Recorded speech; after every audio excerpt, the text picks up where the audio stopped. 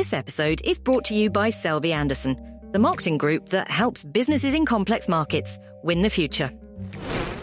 Hello, unicorners.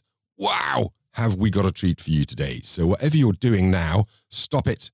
You cannot multitask and take in all of the learnings that you are about to get today. So please, whatever you're doing, stop it. Today we have the amazing Adam Morghem. He is the Strategy, Marketing and Communications Director at Premium Credit, the billion-pound company you didn't know you didn't know. It's highly likely that you've used them at some stage in your life. You just don't know it. Now, Adam is being joined by my co-host today, Dave Rolfe from CRM agency Burn, because we are going to talk about customer relationship management, and we're going to talk about the journey that you go on to find your purpose. Now, this really is great content. So please, if you're in the marketing business, if you're trying to identify your why, if you want to understand how to optimize your sales funnels better, don't go away. Unicorns. They're supposed to be rare, but they seem to be everywhere. Now, like you, I suspect, I devour business and marketing books. But if you've noticed, more and more of them use the same reference material, and they retrofit the strategies and tactics they're espousing to unicorns. Well, you know what? I'm bored of reading about unicorns. So what if Amazon thinks back to front? Why is it relevant to me that Steve Jobs started with why? Google, Facebook, Netflix, those guys, it's not where I live professionally, and it doesn't inform my future. So I thought, why don't I do something about it? Why not create a body of reference material that ordinary marketers like me can contribute to and learn from? And that is unicorning. It's great to be with you again, and today I'm joined by the fabulous Dave Rolfe from Burn as my co-host. Hi, Dave. Hi, how's everything going? Yeah, very well, I think, actually. We've got a really exciting day ahead, but before we get there, why don't you tell me a little bit about Burn and you, just so that everyone listening knows who you are? Sure. I'm Dave, as Dom said, Managing Director of Burn. Burn, a multi-award winning, I would say that, results-focused CRM agency. We're relationship marketing specialists. We've got years of experience across a multitude of sectors, from charity, travel, finance, subscription. In my past life, lots of luxury experience and many, many more. And we like the fact that we're not specialists because it allows for cross-fertilization of ideas from the different segments rather than being pigeonholed in one, whether that's travel or charity.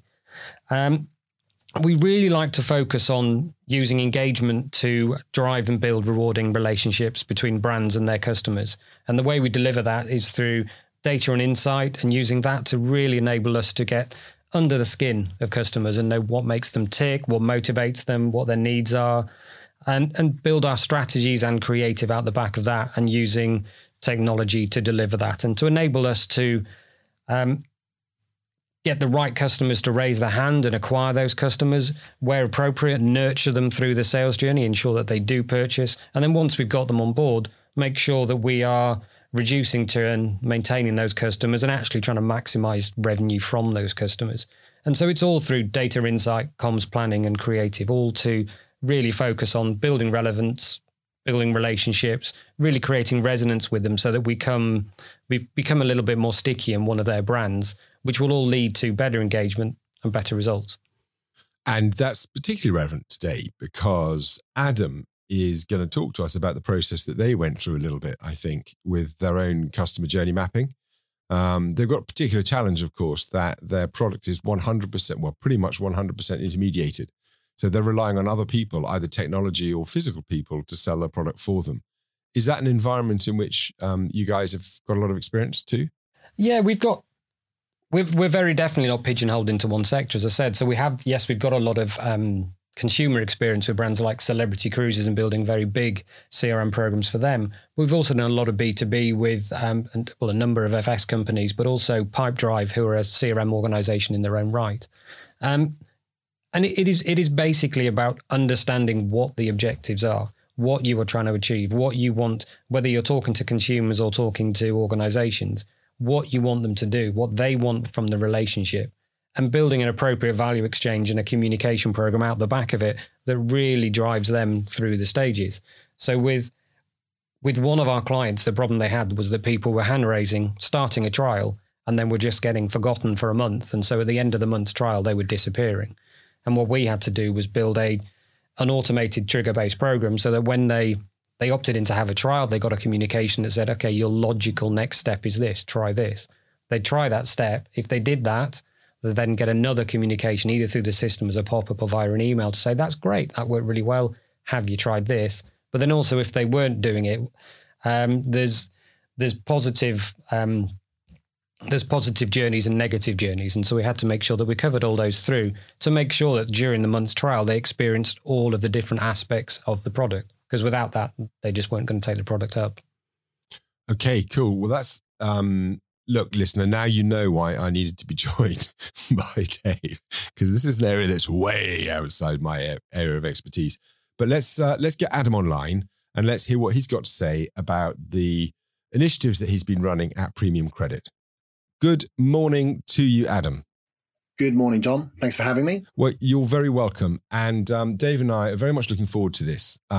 So why don't you tell us a little bit about Premium Credit, please, Adam? Sure. Okay, so Premium Credit is what predominantly is a premium finance provider. We also have components of our business called specialist lending, which is the payment of sort of fees for schools or golf clubs, tax fees and some other pieces as well. We started out just over 30 plus years ago and have pretty much been growing steadily for the last 30 years. We now have just over 2.1 million customers. We lend about 3.8 billion a year at last count. We work with about 3,000 partners across both the insurance business, which is about 90% of us, and the specialist lending part, so the golf clubs and the schools, which is about 10% of us. So we are about 400 people we were based out of an office in Leatherhead and in Dublin. But we have, obviously with COVID hitting 2 years ago, we sort of decamped to a sort of hybrid model. And that for us has meant that I suppose within sort of 7 days, we were all working from home using technology as we sort of do almost every day now. And what we use the office for, we've sort of rebuilt the office to a collaborative space. So as we start to talk about work that we want to go and build on, and we want to bring people together, that's how we're really using that space rather than making it everybody get back into the office and drive to work again. So, and I guess also for you, because your business is so intermediated, 100% intermediated, right? Almost is 99 point. So has that thrown up extra challenges? It has definitely. I mean, at the start of this for sure, everybody was trying to figure out how the heck do we all operate in a new world. And that wasn't just us. That was, whether that was a school, with, I'm sure if all those who have kids, your homeschooling, what did that mean?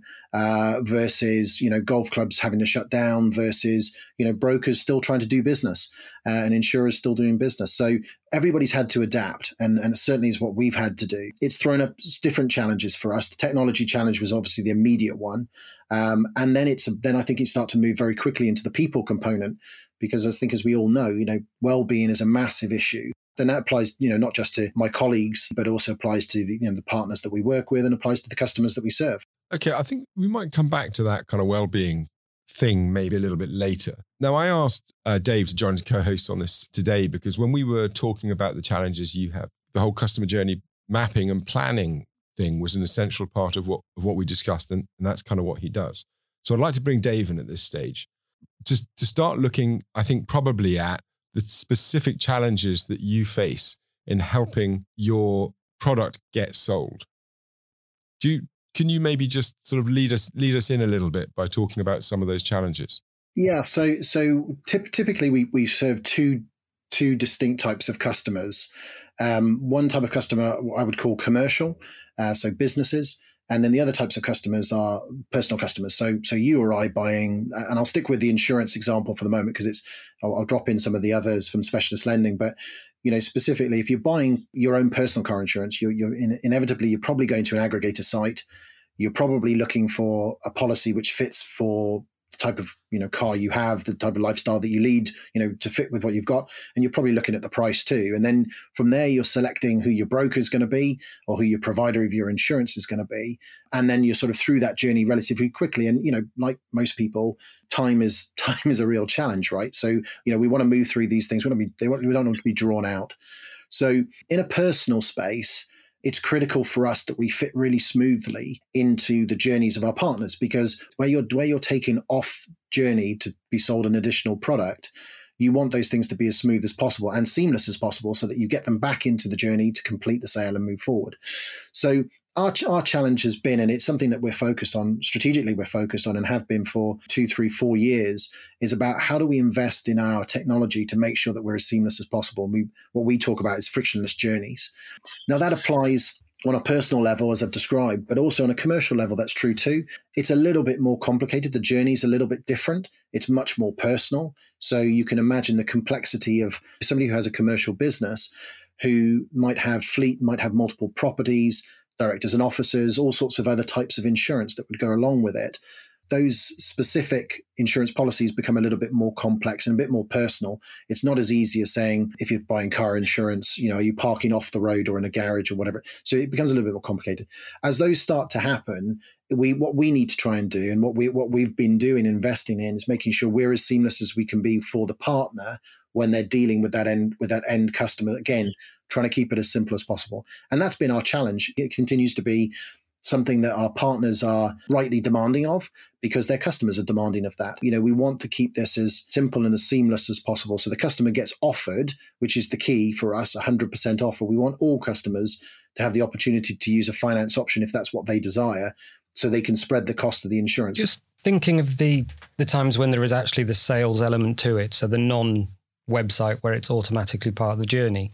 What is the challenge you face with the brokers? Is it training them so that they've got all the training? I know with some of our B2B clients, they have a big issue with the big resignation. So they've lost a lot of their experienced brokers. They've got new brokers coming in who maybe aren't as trained in the products, in sales, in the FCA, and all these different things. So they've got a challenge there.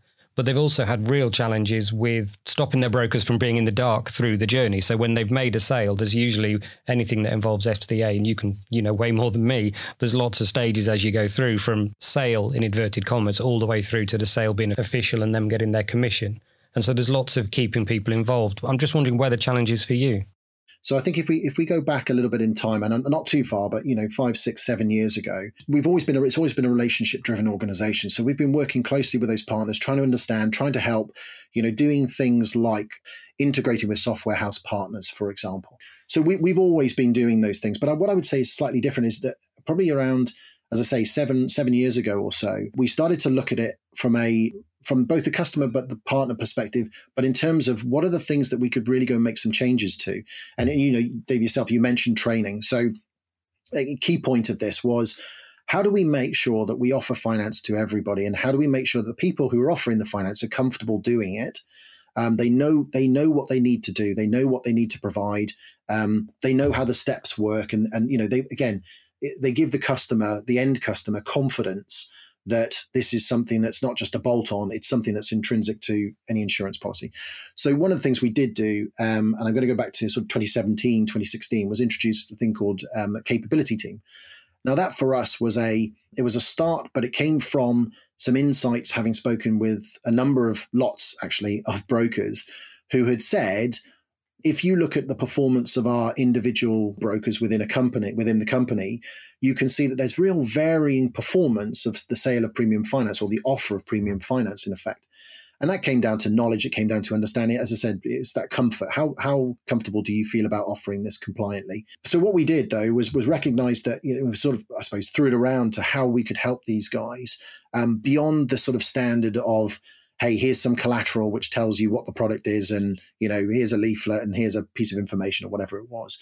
And capability was the answer. So what we started to do was we hired 4 trainers who sit geographically across the UK, who go in to partners on a regular basis to train them, and that's both personal and commercial. But we started by building some modules of this. The obvious one would be, what is premium finance? How do you offer it?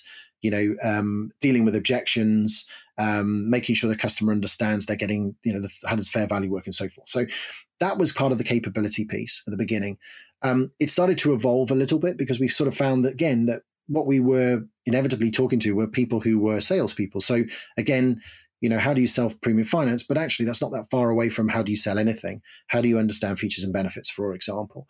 So we included some of those modules. And one of the things I suppose we did relatively quickly was recognize that we needed to stand up with some credibility. So we went through a process of becoming accredited for CPD.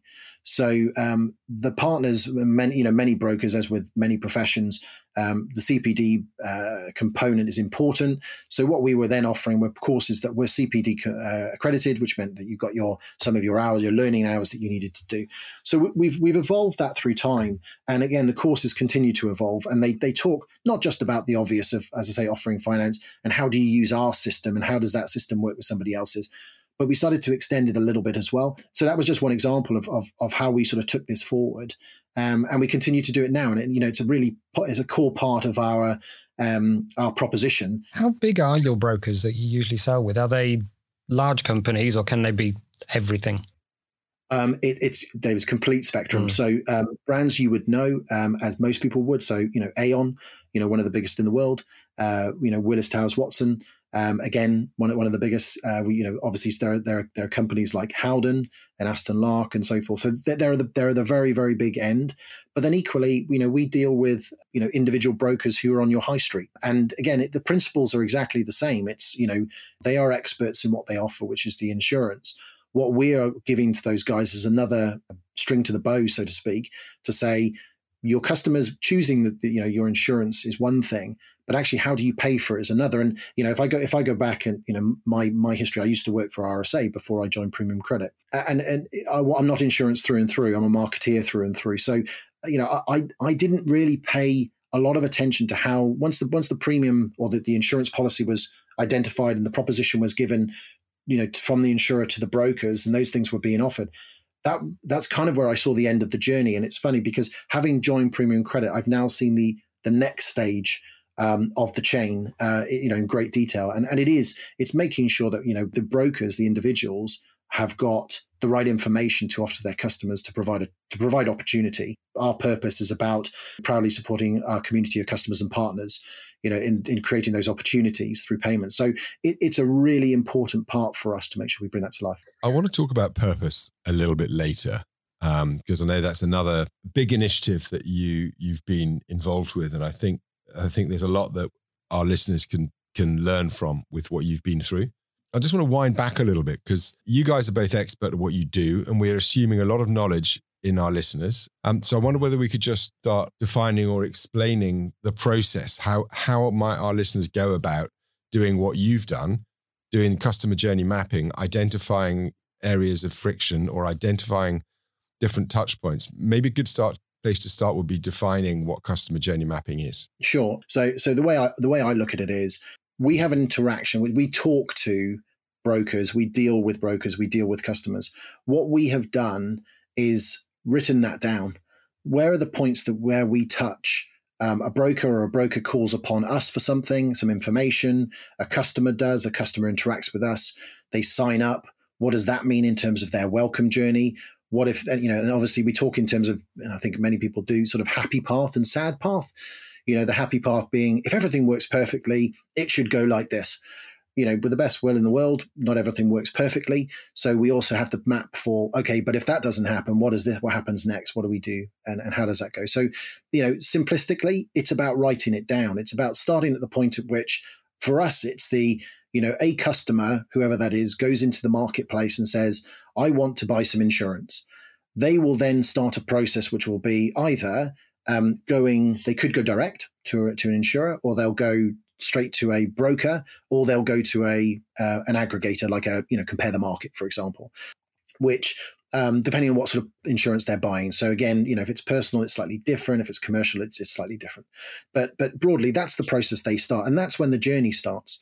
So once somebody gets a quote for, let's say I'm trying to insure my car, I put in my details about my car.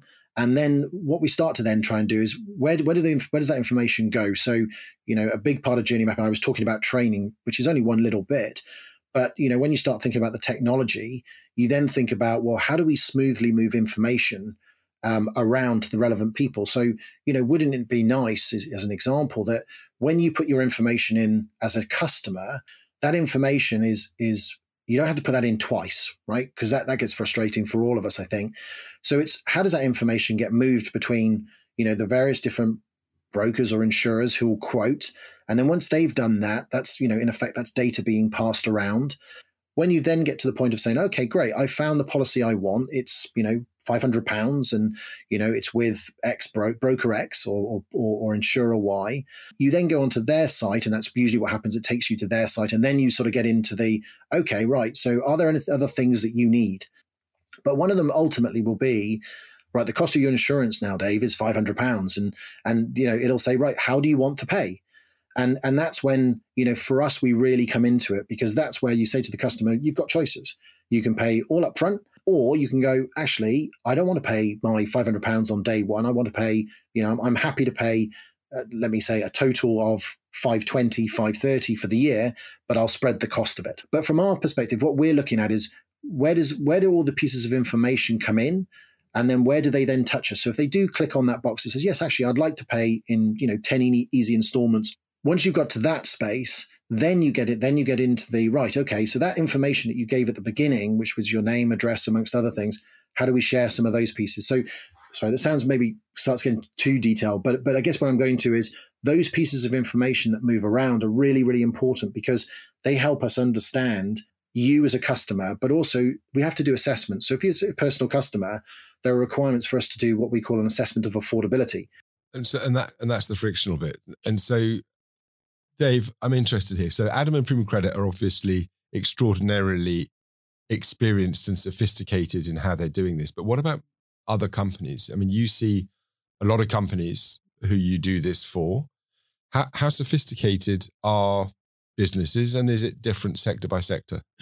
Hugely varies. I think there's a number of key reasons why CRM programs can fail. And one of the key ones is overcomplicating things. It only needs to be as complicated as you need it to be. At its heart, CRM is simple. It's about understanding what you and your customers want, what they need, coming up with a fair value exchange so that your customers get what they need, you get what you need, and then you build journeys to communicate that to them effectively. And we've worked with one of our travel clients, I think, don't quote me, but I think there's about 24 different journeys in there with numerous comms and numerous channels. And so it's fairly hideously complicated. And then we've got some other B2B clients where there might only be two fairly simple journeys, but it's just maximizing each individual touch point and not thinking about just your marketing touch points. So exactly as Adam said, you've got email, you've got DM, you've got all those channels, but you've got your call center. You've got every single touch point where they are touching your brand or your broker's brand or any of those areas are a point where you can reinforce the relationship and get them to behave in a way that is beneficial to your company. But at its heart, it's about getting the value exchange, particularly at the moment with, the way everything's gone. People have incredibly high expectations. So Adam was talking about frictionless. A lot of that boils down to time and things like that. It has to be as near to instant as you can get. They can't submit something and then have to wait a day or even half a day for a response. They want that response back instantly. Customers' expectations have gone up. Everything has to be frictionless, whether that's, as I say, time, whether we know enough about them to make sure that everything we're saying to them is relevant. And that doesn't just mean the over-hackneyed personalization and naming clouds in creative and things like that, but knowing enough about them to be relevant. So we're actually talking to them in a relevant way. The biggest broker will have different needs to John in the high street of a small broker. They could well have different needs, and they might need, you talked about training. The small broker might have found useful some training on selling over Zoom calls when the lockdown kicked in, whereas the big guys have probably got that covered. So it's just making sure that you are being as relevant as you can. You're being proactive. The whole thing is easy, frictionless. Tech is there for a reason. I think, again, back to the complicating I think all too often, and agencies like us are just as bad, but agencies and clients like to do things because they can, because the technology exists and the data exists. So we can do all this. We can do a million different things and personalize in a million different ways. But actually, when you dive into the detail, will it impact? Will it change their behavior? Will it show a profit? Often what you need to do is, it's good to throw things out, but then you need to boil it down to what is going to make the most change and change things the quickest. Yeah, I think I was just going to say, Dave, on the back of that, I think for us, there are probably two parts. When I think about Aon, Gallagher's, Towergate, they're all very, very big partners. And you're right, there are very big differences between them. The one thing that remains true is that I don't see this as an end. I don't see there being a particularly strong end destination. And the reason being is because all consumers' habits change. Consumers change, businesses change. So what we do is we think about it in terms of continuous improvement. If you were starting out, you start with the big stuff, right? You've got to put some technology in place that interfaces with, that connects with our partners and connects with our funding system, let's say. But once you've done those things, you get to a point where actually the improvements you're making are tweaks. Some of them are very big tweaks, but they are, in effect, they are tweaks. They're making things smoother. So, how do you pass that information across faster? You stop measuring it in terms of, overnight, as you said, and it starts being, actually, it's in milliseconds is how you're thinking about it. Downtime gets reduced from 12 hours, let's say, to do an upgrade to 2 hours and 10 minutes of interruption or something. That's what you start to think about. And then I think I completely agree. I think when I think about the strategy, which is, I am the strategy, marketing and communications director. So when I think about all these things connecting up, it's exactly how I see the world. Marketing is there to serve the organization. We have a clear strategy. We are targeting trying to get that to 100%. Offer. And from that, we then think about our new partners, we think about existing partners, and we think about new propositions. And that's how we then underpin those by the frictionless journeys and how we bring technology to play. So they all serve a purpose, and marketing has to do that. What we're trying to do is, again, back to purpose. We have to be clear about why we get up every day. Why do we turn up? I know there are various different writers like, Simon Sinek and other people who talk about the why and all that. But, we do need to understand that, and everybody needs to align behind that. And, once you've set your purpose, you think about also then the values that you then want to bring people to bring in every day. And that's how that becomes the way that you operate as an organization. So, this is completely connected to the way that we operate through the business for sure. And I think you made a really valid point at the start about it not being done when you've created it, that it needs to be ongoing. I regularly get asked by clients kind of what are the key reasons why this could fail when I'm talking to them about CRM. And probably one of the highest over time is that clients see it as a one-off strategic development. And so we'll work with them, we'll build the CRM, that's done, tick, we have CRM sorted. But exactly as you say, that's never the case. However much of a genius I am, I say that with a smile, and however much a genius the clients are, we will create something. He's not smiling, listeners. He's not smiling. He's being very serious. But we could come up with something that is absolutely genius, but it will still only be, at that point, 90% correct. And it needs to be, a program of testing and iteration and constant improvement over time. But then to your point, the world is ever changing. And so things will change. I mean, it has to be improved. Correct. Yeah, completely agree. This episode is sponsored by Selby Anderson, the agency group that helps businesses operating in complex markets win the future. Selby Anderson's agencies serve global clients in financial services, enterprise tech, channel, industry, utilities, pharmaceutical and biotech. If you want to win the future, find out more at selvyanderson.com. And Adam, thank you very much for handing me a segue on a plate, because obviously it's important to understand why we're trying to do all of this and trying to get the organization aligned so that everyone pulls in the same direction. Now, I know that you guys have been on a purpose journey and you had a particular approach you took. Could you explain a little bit of that to us, please? Sure. Let me rewind for a second. So back in June 2019, Tara Waite joined us as our CEO. and incredible individual, brings a lot of energy and a lot of clarity to us as an organization, and has certainly driven us forward no end, along with the rest of the executive team. One of the things that we kind of landed on at the very beginning, though, was trying to answer that question of, you start to think about a strategy and you think, okay, so strategy is about planning and the plan and where you're going to go. But there's something deeper than that, which says, but actually, why do you really exist? So back to that question of what is the why, right? So for us, we started a process back in 2020, in broadly, let's say April, May, something like that in 2020. So we did this remotely to then crystallize our purpose. And I say crystallize rather than to create, because I think from the work that I did, and I certainly wasn't an expert in this space at all, I'm not now, but I've learned a lot more as I've gone along, is that you don't so much create a purpose as you kind of uncover why you're there. And it's a slightly different take on the world, and I subscribe to it entirely.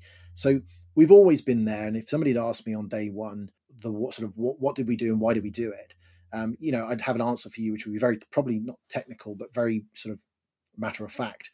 We offer finance like this, and we do it because it helps people, buy their insurance or spread the cost of their insurance, which in effect is what we do.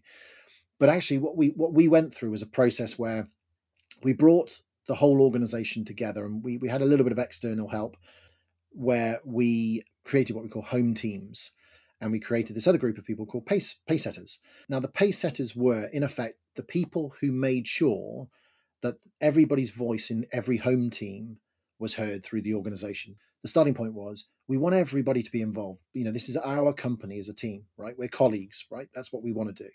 And it didn't matter whether you were senior, junior, in this part of the business or in another different part of the business. It made no difference at all. What mattered was that, you're part of the organization, and together, it's only the together bit that kind of makes us drive forward. So divided everybody up. The pace setters then were, in effect, the, let me call them the sort of trainers, the guidance people that help those teams convey, ask them questions, ask them about, so this is the first question would be, what's your individual purpose? Why do you get out of bed in the morning? Why does that matter? And so we went through that process. We over a period of time, we asked slightly different questions, and we asked the home teams to think about, where we were as an organization and what we were trying to do and why we were trying to do it. And it didn't matter that, some people in the business worked in insurance, the insurance part, premium finance part, and other people worked in the schools element or the tax element or whatever. It didn't matter. What mattered was, can we get to the bottom of why we're doing what we're doing? Because ultimately we're a lending company. So over a period of time, we went through this, I would call it a journey, definitely, and almost a baton pass. So questions asked of our people, they provided feedback. That feedback was then sort of consolidated, and that consolidation then meant that we had a better clarity of, sort of by volume, where we were going. What were the things, some people would use, some words were exactly the same, some words were different, but some had exactly the same meaning. Some words were completely different. And what we were trying to do was trying to hone to a point of ultimately writing a purpose statement. So when we got to far enough, we then started to get people to think about, we got to think about other companies they admired, think about themselves, think about us, but ultimately got down to a set of words. We put those on a page, and then that became the baton pass between the pace setters and the executive team. And the idea was, no one team there had the right to say, scrap that, ditch that, we don't like that. It wasn't set from above, is I guess the message I'd give is it was iterative, and it was building. So it was always the and rather than the but. So when we started to get into those conversations, some of the words changed. So they would pass a statement over to the exco. The exco would review that, think about that from where they were looking at it. We'd already set out some principles that said, look, we're not going to say that we are global, because, we're not. And we have to have some parameters that to operate within. But it allowed us to sort of go back and forth and enhance each time. And that was the and component. Ultimately, that happened probably 4 or 5 times, and we land on a statement which I sort of already said earlier, but we proudly support our community of customers and partners, creating opportunities through convenient payments. That became our purpose statement, but every word in there is important, and every component of it is important. So the proudly part is about us. It's about how we turn up in the organization, how we turn up every day. And then the community of customer and partners, we have a variety of customers and partners. I've talked about schools, I've talked about insurers, but also, we have partners that we work with, technology partners that we work with, or software house partners that we work with. So it's how do we turn up there? Then we think about creating opportunities, because that for us is the space of, why do we exist? Well, actually, it enables somebody, in a simple example, to say, I don't want to pay £500 or £1,000 or £5,000 on day one. Actually, I can manage my budget, my costs, my income better if I spread it. And the analogy we always use is, or an example is one where you deal with a let's say a company. The company wants to invest in developing, I don't know, wants to invest in a new sprinkler system, let's say. Well, that sprinkler system has a big cost to it. So does your insurance premium. What we get into the conversation is kind of going, but actually what you could do is, if you finance it, you reduce the initial outlay of cost. You can still invest in the sprinkler piece. Oh, and by the way, the sprinkler piece will reduce your property insurance as well, because suddenly you've de-risked part of your business as well. So it's a small example, but those are the sorts of things that sort of enablement is where we sort of talk about the creating of opportunities. The last part of it, as I say before, is about this convenient payments, because ultimately that's what it is. We're making things convenient for people. So every word in that process, in that purpose statement, every word that we debated was really, really critical. From us, from an internal process perspective, we then did live events where we were telling people how far we'd come, and we were showing them the iterations. And then we did a big session, which was actually a joint presentation from Tara, our CEO, with a couple of the pace setters. And they talked through the journey. And I think that was critical as well, because from a communications perspective, you can get stuck with, it's from the top, the boss has said. And that's absolutely not what this was. This came from the ground up.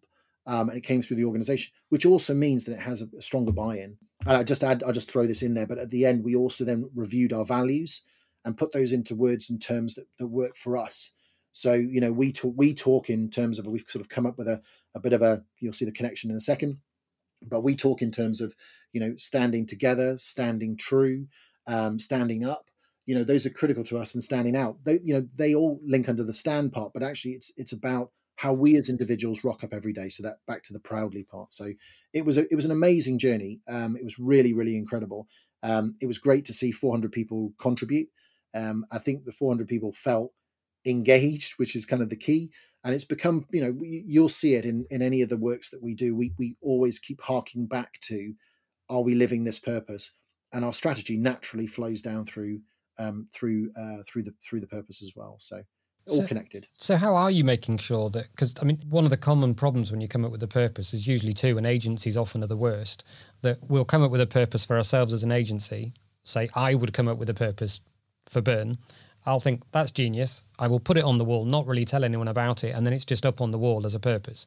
And so you've done the first bit, which is make sure it's all communicated out to the business, and it sounds like that was a really effective way of doing that. How are you making sure that it does become ingrained in the business and flows through everything that you do, whether that's through PR, HR, teams, training, etc.? Yeah, sure, Dave. And I'll start by saying it's a journey, because again, it's not something you can. Your example, unprompted, but sticking it on the wall is a great example of how not to do it. Not least because we don't have a wall that we all see today. For one, but actually, in an old building that we had all these words dotted around on the walls, and what ends up happening is it classically becomes wallpaper. People just breeze past it and they never pay any attention to it. It's also, that's never the way that you're going to engage your people to see the opportunity, or to realize the opportunity, or to behave in a particular way. So what we did some things which are probably obvious and some things which are subtle. Obvious ones were things like we had an awards. We do a quarterly town hall, and that quarterly town hall is it's a live event but we do it remotely because we're all obviously sitting where we are. But we changed the awards, right? So the awards became about our values. So we talk in terms of the values that we have here, rather than we talking in terms of, things like, be collaborative, or, the sort of classic statements that most people have, which is absolutely fine. But for us, didn't really align with where we were trying to go with this. It does flow through. So I think when we then think about, the way that, for example, we write press releases, we think about the language that we use, and we think about how are we representing the words, but also the deeds. And I think that that's kind of pretty critical too. So as part of my remit, I've got product and proposition. And so some of the things that we've done are sort of, again, less obvious, but really important. When we have a process, which is basically a new product proposition process that, most organizations do. You come up with an idea, you sort of research the idea gets, costed or opportunity gets spotted, and then you sort of move into a build, pilot, test, and roll out, right? It's kind of a bit of a broad standard. One of the things for us is that part of our initial process of product idea is, how does this tie with our purpose? So we actively ask ourselves that question, because, and this is an analogy from somebody else, which is not mine, but I'm going to steal for a second just to make the point. I was reading about a drinks company, and I can't remember for the life of me who it was, but it was a drinks company who came up with a new great idea for a new product, which was a fizzy, whatever it was, let's say an fizzy orange juice. I don't know exactly what it was, but loads of sugar in it, would have sold loads, kids would have bought it in their droves, and off you go. Problem was, it then got to the point where you then get to the approval process, and the people step up and kind of go, right, okay, well, great. How does this align with our purpose to be, supportive of families, to be, reducing sugar content? You suddenly have hard decisions to make. And it's a very crude example, but it sort of shows you that you get to a point of saying, actually, that doesn't match with our purpose. And that is important to us. So when we think about it, we're asking ourselves the question about products and propositions. It's, how does it align with what we're trying to do over here? And because as I said, all the words have important parts, it's things like, we always, I always refer to colleagues as colleagues, not staff, not people. I refer to them as colleagues, because that's exactly what they are for me. And that's how we think about the world here. I think about customers and I think about partners. Yes, there are different types of customers and there are different types of partners. But again, that becomes the language that we use through the organization. So some of it is very subtle in the words that we do. Some of it is probably quite a lot more active in what we do. But again, it is a journey. And I think, the one place I would say it shows up probably most obviously on paper is, as soon as you try and win new business, one of the questions which I would say used to be the top of the list, which I don't necessarily think it is at the moment, but top of the list would have been, how do your values align with ours if you're going in for a tender, right? So having something written down which is clearly explainable and demonstrates what you're trying to achieve, and again links back into the frictionless journeys, because we're talking about creating opportunities. It feeds through everything that we're doing, is critical. So that's absolutely written down. The reason I say it's probably not number one right now is because I think, and rightly so, sustainability and the impact of ESG is becoming incredibly important to all organizations, and we're exactly the same. So we're on a journey there as well. And they're two questions that come up to us in pitches quite a lot as well, is, exactly that. How do the values align? Because I think it's important for businesses, and people like to work with people who have similar values. But definitely the ESG side of things is running through all new business that we're working on at the moment. And do you know what? You're now both teeing me up with perfect segues, because it was at this stage that I was going to say, what does the future hold for us? But I guess the future is increasingly going to be about proving ESG credentials and thinking about sustainability. Yeah, I think that's absolutely right. And one of the things, again, I'm one of these people who, I'm a bit of a sponge, and I don't mind saying it. I'm learning every day, and I get involved in different things which are not necessarily my exact purview, but I get sort of pulled in, or I get asked to help out with something. And I've always been passionate about CSR, and I think we lots of organizations, and we did the same. Our CSR function was very much a philanthropic type approach. How do we raise some money for a local X, Y, or Z? But then we started to realize, probably a couple of years ago now, that we need to start moving into a very different direction, and we need to sort of go there. And I think one of the points I'd make to the people listening is, sustainability sounds like, and especially when you say ESG, I think a lot of people kind of just hear the E bit. They hear the environmental part and think, oh, it's about being green. And yeah, that's part of it for sure. But it's not just that. There's a lot more to it than that. It's about how do you deal with your people? How do you work with your people? And the social component of it is massive, as is the governance. Are you making sure that you're adhering to the things that you need to be doing? Which, for us as a regulated business, it's probably more straightforward because it's been long ingrained in us. But from a one of the things I would say is it's not just about your carbon footprint. It is about that. It's carbon footprint. It's about emissions. It's about waste, of course. But it does you think about things like diversity. You think about things like gender. Yesterday, I'm not sure when this goes out, but yesterday was International Women's Day. How do you as organizations, how do the people in your organizations stand in your organization and feel that they are part of the organization equally, just in the same way that everybody else is? And that's critical. Now, again, for us, we're 400 people, so we're not the biggest organization in the world, for sure. And, my past, I used to work for Barclays, where we had 63,000 people, I think it was at the time. And for Citigroup, which is, 250,000 people, it's a huge place.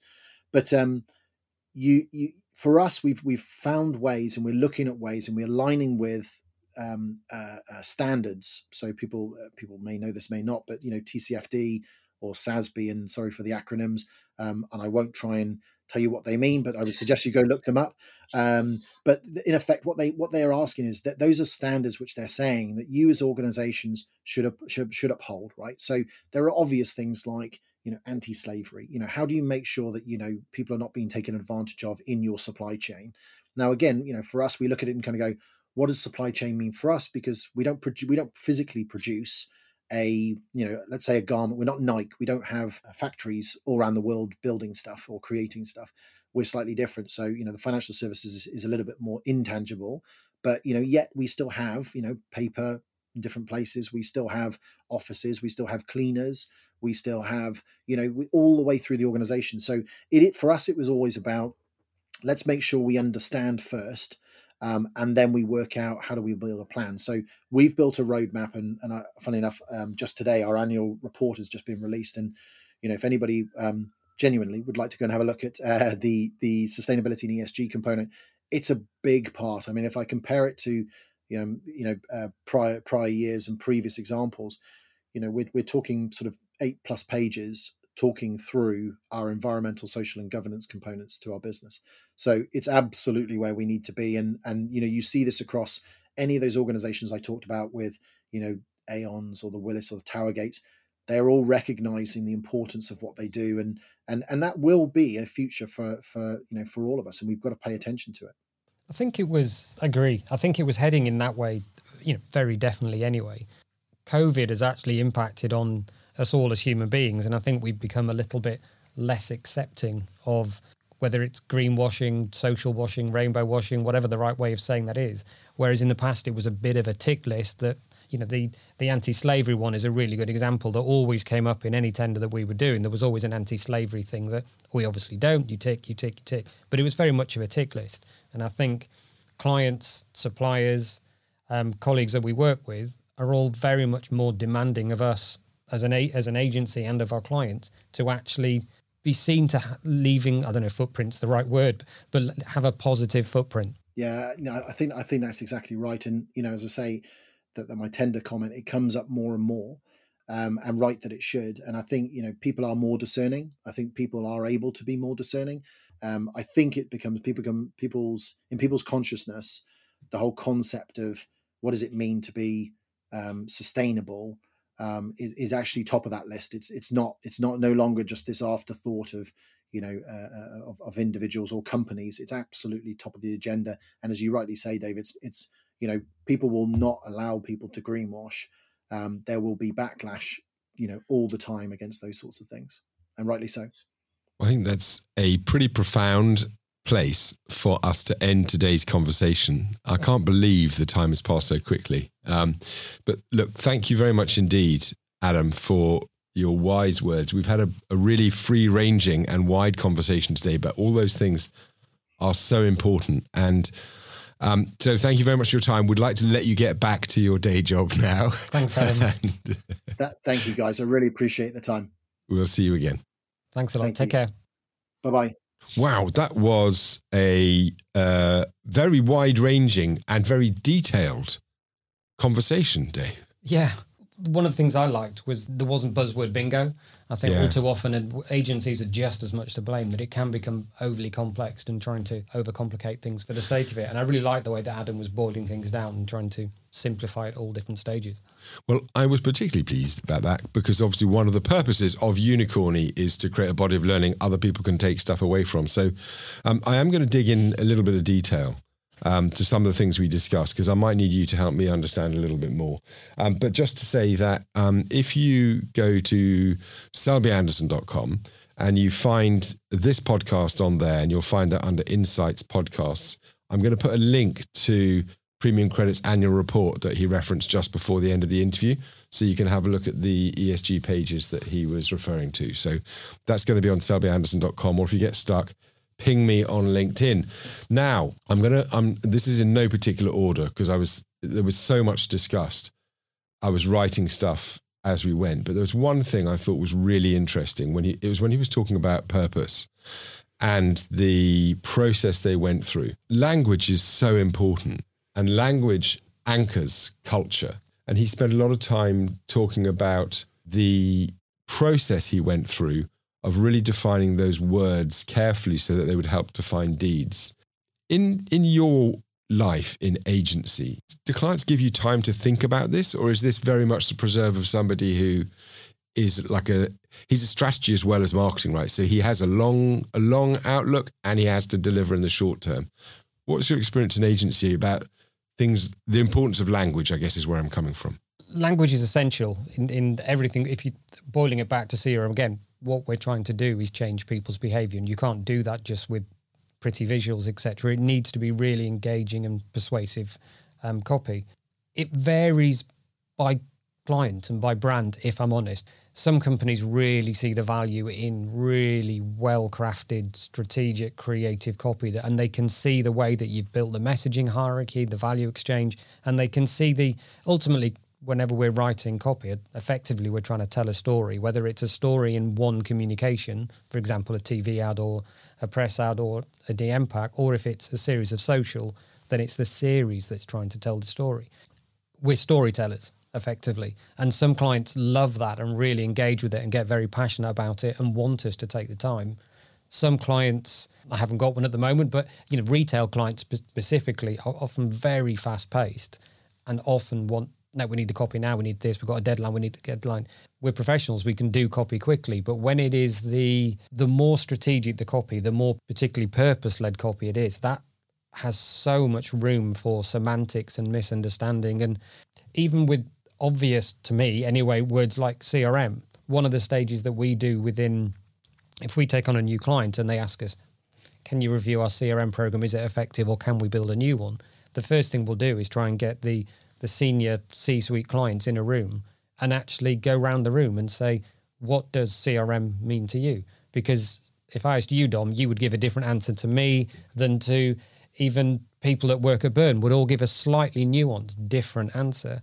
And if as a company you've misunderstood that and your C-suite haven't all agreed that, you're going to end up with your ladder leaning against the wrong building and you're climbing like crazy, and then you get to the top and it's not where you wanted to go. So, yeah, words, it's everything that we do. I think that also connects very, very neatly to the second bit that I was struck by.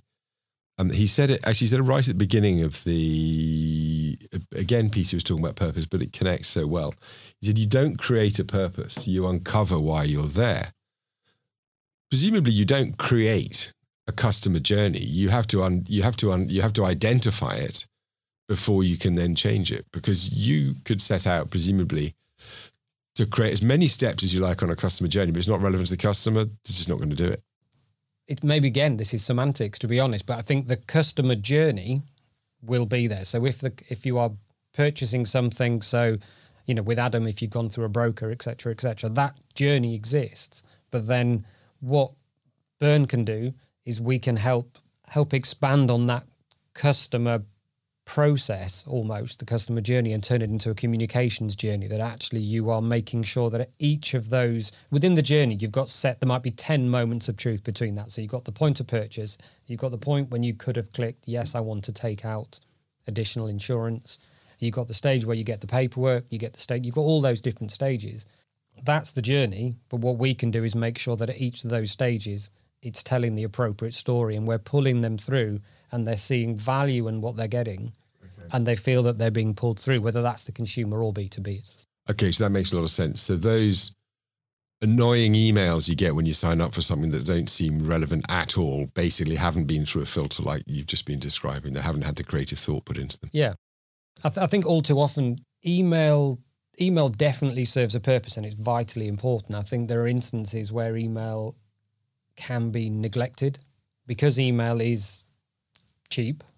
You can do email quite cheaply and you can get it done quite quickly, and there's lots of systems out there, and it's often, particularly the service-led emails, can be neglected. And I think even with a simple you've submitted X, Y, and Z, that can always include other messaging and just positive reinforcement. Okay.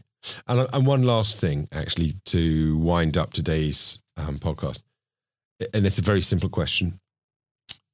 Who should be doing this process of customer journey mapping and thinking about CRM? What kind of companies? All companies. Every single company out there either is or should be doing it.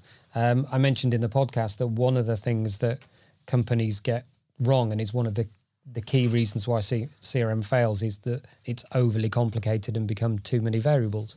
But if you are a company the size of a big one, Mercedes, don't know why I picked Mercedes, then their journeys are going to be hugely complicated, and they've got all those different stages from test drive to purchase to, they've probably got 50 different journeys easily within that stage. But you could also be, if you are a tiny, small tailor, I regularly get asked by clients, can you give me an example of who does the best CRM? I would always describe it as being, forget companies, think of the old school tailor on the high street. When his customer comes in, he's got his mental black book and he knows that is John, whoever. Hi, John. Oh, I've got this amazing suit. It would fit you perfectly with that tie and that shirt that you bought last week. That's a journey. That is a customer journey. And so everyone needs to do it. I guarantee you half the people listening to this aren't doing it.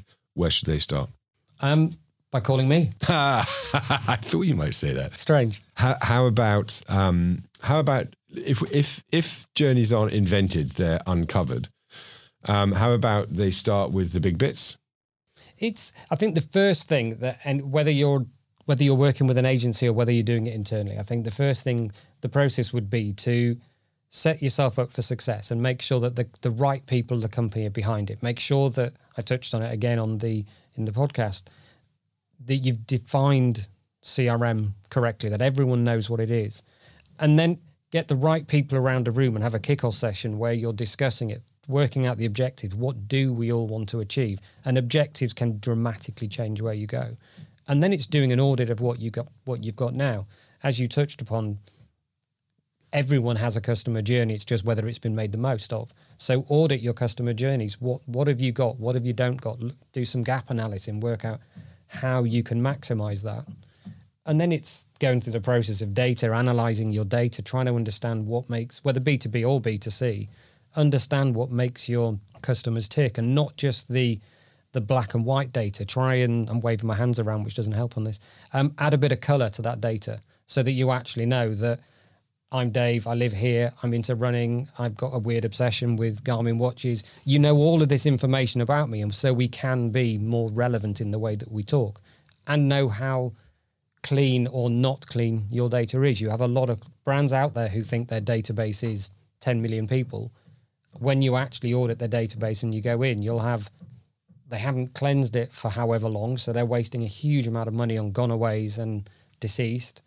They've also got a whole lot of people in there who haven't effectively GDPR opted in, and they're just sitting there wasting. They think their database is this big, but it's just a massive wasted opportunity. So there's process you can go down. And once you've done that, it's diving into proposition, messaging, segmentation, making sure you've got the right tech. Then it's into the journeys that we've talked about. And by journeys, it's those communication journeys to making sure that we're pulling the right levers and dials at the right time. Thank you for listening. That is the end of today's show. If you would like to subscribe to us, please do go to your favorite podcast outlet and you will find us there. If you want to be on the show, my name is Dom Hawes. Look me up on LinkedIn, connect, and I would love to talk to you. This show is put together by Selby Anderson. We find and unlock hidden value. And the show's recorded at Turnmill Studios, which you can find at turnmillstudios.co.uk. See you next time. Well, I can't believe we are already at the end of season 1. 5 episodes, 5 amazing guests, and some simply stunning co-hosts. So I'd like to say a very big thank you to my co-hosts, Dafina Grapchi-Penny, Samantha Losi, Renee Edwards, and of course today's host, David Rolfe. Thank you guys. It literally wouldn't have been possible without you. And I'd also like to say a very special thank you to the series producer, Nicola Fairley, who works tirelessly in the background to do the LinkedIn promotion, to get the guests on board, produce the shows, and generally pull the whole thing together. And finally, a very big thank you to the wonderful team at Unity, especially Jenna, for all her help with the branding, the graphics, and generally making us look probably better than we are. So thank you very much, folks, for listening, and we will see you very soon for Season 2 of Unicorning.